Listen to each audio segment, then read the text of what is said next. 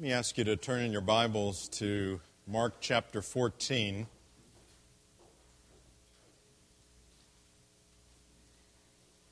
A number of you asked how our vacation was. Thank you for asking. We had a good time. We only went local places, but it was a good time away and with family. We actually worshiped here one of the Sundays we were gone. We sneaked up into the balcony. But I found out you can't really sneak up into the balcony, but we enjoyed that as well as enjoyed visiting another church on the other Sunday. Throughout Advent, we talked about the gift that God gave to us, focused upon that from a number of different angles. And today, as we continue the series that was begun last week by Pastor Kelly, The Heart of Worship at St. Andrews, I want to talk about two gifts that God has given to us. Not unrelated, but also not on a par with salvation. It's what we call the sacraments. Now, we hold to two sacraments, baptism and the Lord's Supper. And I want to focus mostly today upon the Lord's Supper and how that is at the heart of worship here at St. Andrews. And we're going to have baptisms in a couple of weeks, and we always take some time and focus upon that at that point. But I don't want us to forget the importance of baptism, and especially in terms of its relationship with who we are in Christ. Now, neither of the sacraments save us. There is nothing that we can do that saves us. Otherwise, we would get all the glory for it. It's all about what Christ has done. And the sacraments are about that as well. But baptism is that mark that says we belong to God. And I've often wondered if, we, as the Scripture says, we place water upon the one being baptized. That's what we will always do. But I've often wondered, what difference would it make if that were a visible sign? In other words, if instead of placing water on there, that when it dries up, you don't see it any longer, what if it were a permanent mark? So that everywhere we went, people could see, even from a distance, they are bearing the mark of Christ. Would that make a difference in how we act and how we live? Because we are a set-apart people, the people of God. What we will do later is set apart as well. This table is not for the community. Practically everything we do here at St. Andrews, we not only allow the community, but we welcome them. We want them to take part. But then there's the table. And it is for the community of Christ.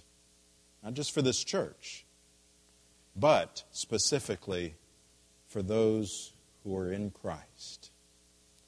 Now, to the Lord's Supper, I want us to look at what took place, and we will use the Mark passage, beginning with the 22nd verse. It says this: While they were eating, Jesus took bread, gave thanks, and broke it, and gave it to his disciples, saying, "Take, this is my body." Then he took the cup, gave thanks, and offered it to them, and they all drank from it. "This is my blood of the covenant, which is poured out for many," he said to them. "I tell you the truth, I will not drink again of the fruit of the vine until that day when I drink it anew in the kingdom of God. When they had sung a hymn, they went out to the Mount of Olives. This is the word of the Lord. Thanks be to God. Let's bow together.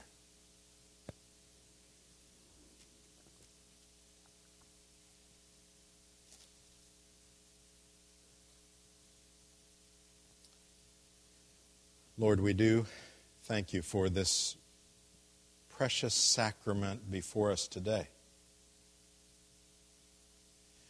For baptism,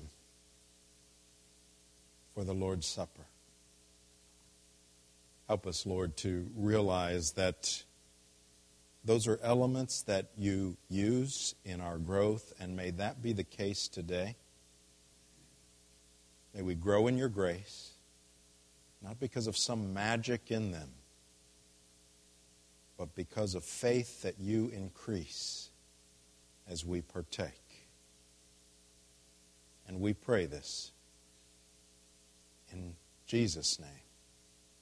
Amen. Now let me read to you just a portion of what our Westminster Confession of Faith. Now that's the standards of this church. We think it's a good summary of what's in the Scripture. And when it comes to the sacraments, this is what it says. Sacraments are holy signs and seals of the covenant of grace. We're going to talk later about the sign and seal aspect of it. Immediately, which means directly, instituted by God to represent Christ and His benefits and to confirm our interest in Him. So it's not just representing, but it confirms, it actually does something inside of us when we partake by faith.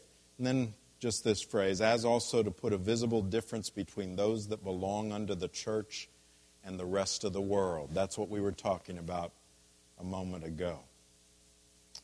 And solemnly to engage them to the service of God in Christ, according to His Word.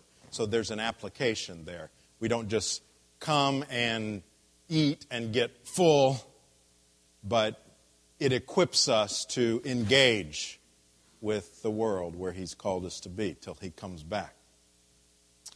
Now, in this passage in Mark, there are three elements, some would say three new elements, that Jesus brings in with the Lord's Supper. And you may ask the question, well, why do we have even two sacraments? Well, we don't believe that they started in the New Testament. We believe that they were instituted in the Old Testament. That baptism took the place of circumcision.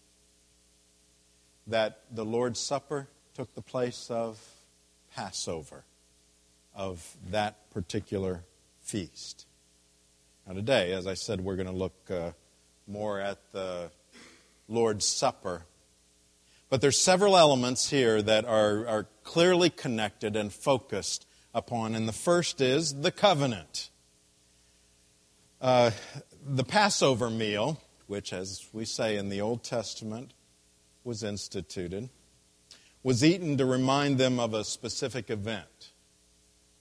It was of the time when it's recorded in the book of Exodus. God's people were slaves in Egypt. God was releasing them, but He used the various plagues in order to do that. And the ultimate one was going to be the death of people by the avenging angel. The only way that people could be protected was by God's prescription. He said, what you need to do is go inside of your house. You need to kill a lamb.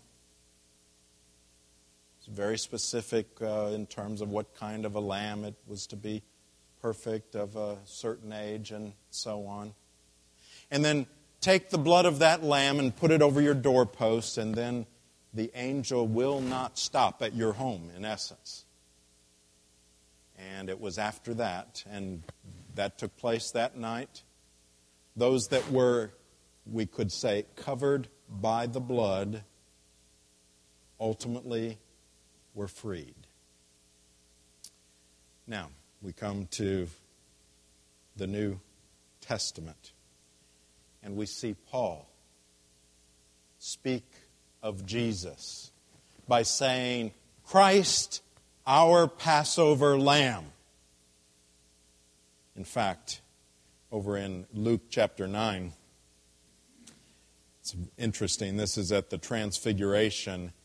And if you remember when we hit that in Mark, that's where Jesus talks with Moses and Elijah. This is the passage in Luke. It says, 2 men, Moses and Elijah, appeared in glorious splendor, talking with Jesus. They spoke about his departure, which he was about to bring to fulfillment at Jerusalem. Now you may say, what in the world does that have to do with it? Well, the word in the original language where it says they spoke about his departure, that word is his exodus. So, here we see a connection between the exodus in the Old Testament and what Jesus was going to do in Jerusalem. To provide an exodus, a new exodus for his people, for us, by what he did in Jerusalem. So that today there's no curse. That we don't have to worry about spilling the blood of an animal, because the blood of the ultimate Passover lamb has been shed. And it doesn't need to be shed again. This table represents that. It represents that covenant. God being our God, preserving us and freeing us from our sin. Now there's another key element, and that is fellowship with Jesus. Let me use some other words for fellowship. Communion. Union. Or we could say focus upon Jesus. All of those are aspects of the Lord's Supper. Jesus instituted, and this is important, Jesus instituted communion while he was still with the disciples so that there would be no mistake that these elements were just symbols of him. They weren't the same as him. They just represented him. Nobody made that mistake when he instituted it that night. When he said, this bread, this wine, they didn't say, oh, okay, well, that bread, you mean that really, really is your body. That wine, that really, really is your blood. Well, then nobody made that mistake. They understood that he was saying, this represents those things. They were not magically transformed into something else. Here's the point. In the Lord's Supper, our attention is not to be focused upon the bread and the wine. We are not communing with the bread and the wine. We're not fellowshipping with the bread and the wine or with any kind of inanimate object, but with Christ. Our fellowship, our focus is completely upon him. Those represent him, but they're distinct from him. We'll talk about that more in a moment as well. And then there's a third aspect of communion, and that is the future aspect. In the Passover celebration, there would be 4 cups of wine, 3 during the celebration and 1 at the end, 1 afterwards. Now, if that worries you, don't worry. It probably was watered down wine, okay? That's enough said about that, but just to get that out of your mind if you're wondering about that. The 3 cups would have been drunk during the meal. And then, instead of drinking the 4th cup, Jesus says something rather extraordinary. Jesus says, I tell you the truth, I'll not drink again of the fruit of the vine until that day when I drink it anew in the kingdom of God. Now, it's not over. We know that He has come, He has done His work. His sacrifice is complete. But we still live in this world. We still live in a fallen world. And so there are struggles with sin, struggles with the world, the flesh, and the devil. And so there's one sense that we are still in the midst of the battle, even though the battle was absolutely won at the cross. And it's practically like in World War II, Hitler still in the bunker and trying to direct battles and see that things still take place, and many people died even after D-Day, which was the final blow. And most historians will say that was it. From then on, the outcome of the war was clear. But that was by no means the last day of the war. And there were many casualties along the way. But we're in this interim period, as it were. We're between His ascension and His second coming. Now, it's going to be different when He comes and He then reigns forever and ever. So, what do we know about the sacraments? Well, I mentioned earlier that they are a sign. What are we talking about there? Well, if you go down the highway and you see a sign that gives you an exit number and it says Irmo, we know that. We don't question that. We say, okay, that is pointing to Irmo. That sign is not Irmo. If you took that sign off the signpost and you threw it into Lake Murray, you're not throwing Irmo into Lake Murray. You're just throwing the sign in. Because the sign points to the reality. That's what these are. These are not salvation. These are not Jesus. They are a sign that points to Him. My sister at Christmas gave me a reprint of a picture that I've had hanging on my wall for some time, but she gave me a sharper reprint of it. If you've been in my study, you've probably seen it. It is of a soldier, and you can see he's a soldier. You can tell he's wearing a uniform, and you only see the silhouette from the side, and it's in front of a sunset. Now, that was my dad in 1955. Somebody just snapped a picture of him, and it couldn't have been set up any better. But I love the picture. My dad's with the Lord now. But it reminds me of two things. It reminds me of Him every day when I come in and I see it. But it also reminds me that we are soldiers in a battle. And both of those are good reminders to me. Again, though, that's a sign. That's not my dad. It's not a real soldier. It's just something that points to a truth. The Westminster Confession talks about sensible signs. Now, all that, it doesn't mean signs that make common sense, but it's saying that we can use our senses and experience. So, with the Lord's Supper, we can feel them. We can taste them.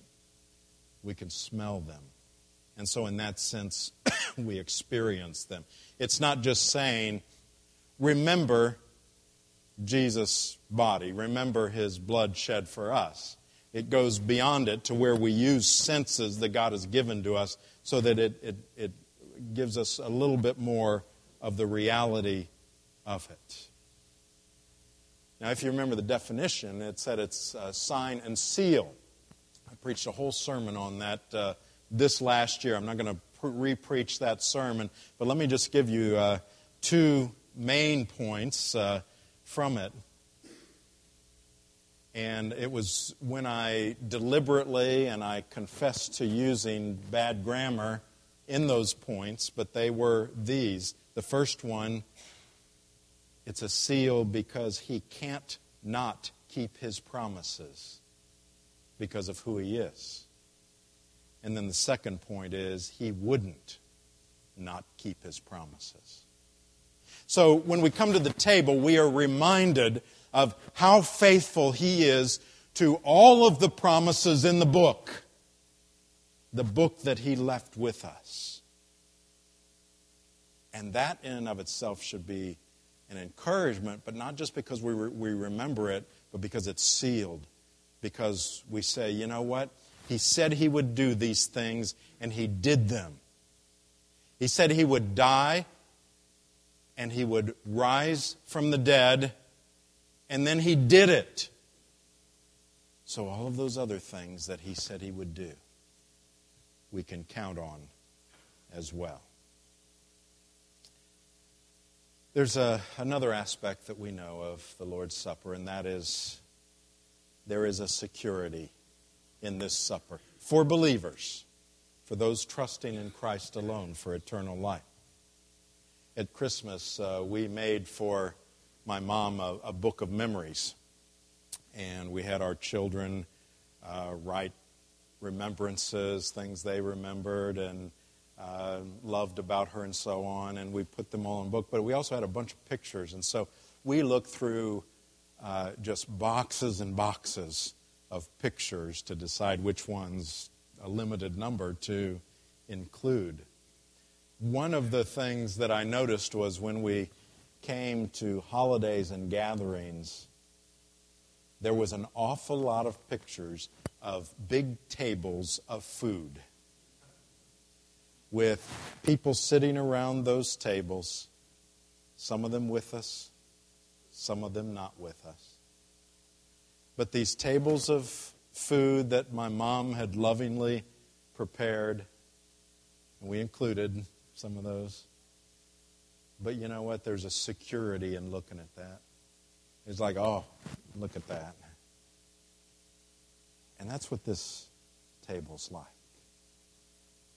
When we come to it for our family, there should be a, oh yeah, here we are again.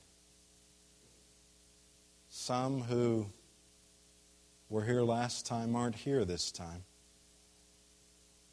But one day we all will be again.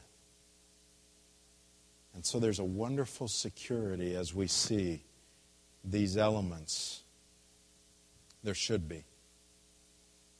Going back to baptism, in the Great Commission, we're told to go into all the world and make disciples, baptizing them in the name of the Father and the Son and the Holy Spirit. We remember that part about baptism. But then there's another phrase right after that. Lo, I'm with you always, even to the very end. So there's a security in that as well.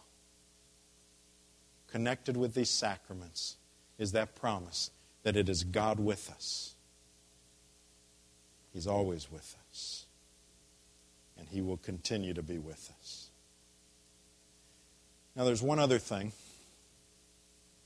And that is in one sense, there is an incompleteness with this table. I told you earlier about the various cups that they would have had during Passover. And I said there was a fourth cup left untouched. But it won't always be untouched. You see, he said, I'm not going to drink again until I come. And so when we partake of this table, we remember what He has done until He comes. So there's one sense that this is temporary, at least in this form, but wonderfully temporary. Some of you are near glory. Don't worry, it's not something I know, but I just know that all of us who are in Christ, every day, we are coming closer to glory. But in the meantime, we are in a world where there are trials, where there are difficulties, where there are disappointments. And so Jesus says, here's where I want you to come. And I want you to rest just for a moment, because I know there is hard things in this world. Rest just a moment. Take just a little bit of food. Now notice, even by the elements, there's no pretense that this will fill us up. We will all eat lunch later today, I presume, because this is such a tiny amount. And yet, He's saying, come and rest for that moment. It's not meant to make us so we're never hungry anymore. In fact, what it ought to do is cause us, after this service, to rise up and say, that was a great taste, a great reminder, but I can't wait for the real meal when we're all together again and when we are united with Him. Then He will drink of that cup. What glory that will be. He has told us about this table. He did so in various passages, one of them being 1 Corinthians 11. And I read to you basically the words of institution, how Jesus instituted it. But Paul adds something. He says, therefore, whoever eats of the bread or drinks of the cup in an unworthy manner will be guilty of sinning against the body and blood of the Lord. A man ought to examine himself before he eats of the bread and drinks of the cup. For anyone who eats and drinks without recognizing the body of the Lord eats and drinks judgment on himself. Now, that may sound harsh. It ought not to come across as harsh. It is a gracious warning for us, a gracious invitation for us. When he talks about not eating and drinking in an unworthy manner, he's not saying that in and of yourselves you can ever be worthy, but if you're trusting in Christ alone, that's where your worthiness is. But it's also a caution that we not make fun of this table. Now, you may say, I would never make fun of the table. Well, of course, not deliberately. But he says if you come, if you've got sin that you're not willing to deal with, not whether you sin or not, that's not the issue. But if you've got sin that you love more than you love Him, you're not willing to repent of it, then don't make a mockery of this table by pretending that you're coming under His blood. It would be better not to take. But the better thing is to deal with that sin, even today, even before the elements come to you. Or if you find yourself here, and I believe every service this is the case, and you've never committed your life to Christ, I'm so glad you're here. But until you commit your life to Christ, until you receive Him and trust in Him alone, not in your own works, but in Him alone, until you've done that, then I want you to watch, and I want you to observe, and I want you to look forward to this meal. But don't make a mockery of it. It's not about who sees you doing what. It's about the one who sees our hearts. And so he gives us that wonderful caution as well. And if you have young children that have never publicly professed their faith and united with the church yet, it's not time yet for them. There'll be a time. Explain it to them. Let them have real anticipation about the day when they will partake. Let's bow together and ask God to set these elements apart for His use.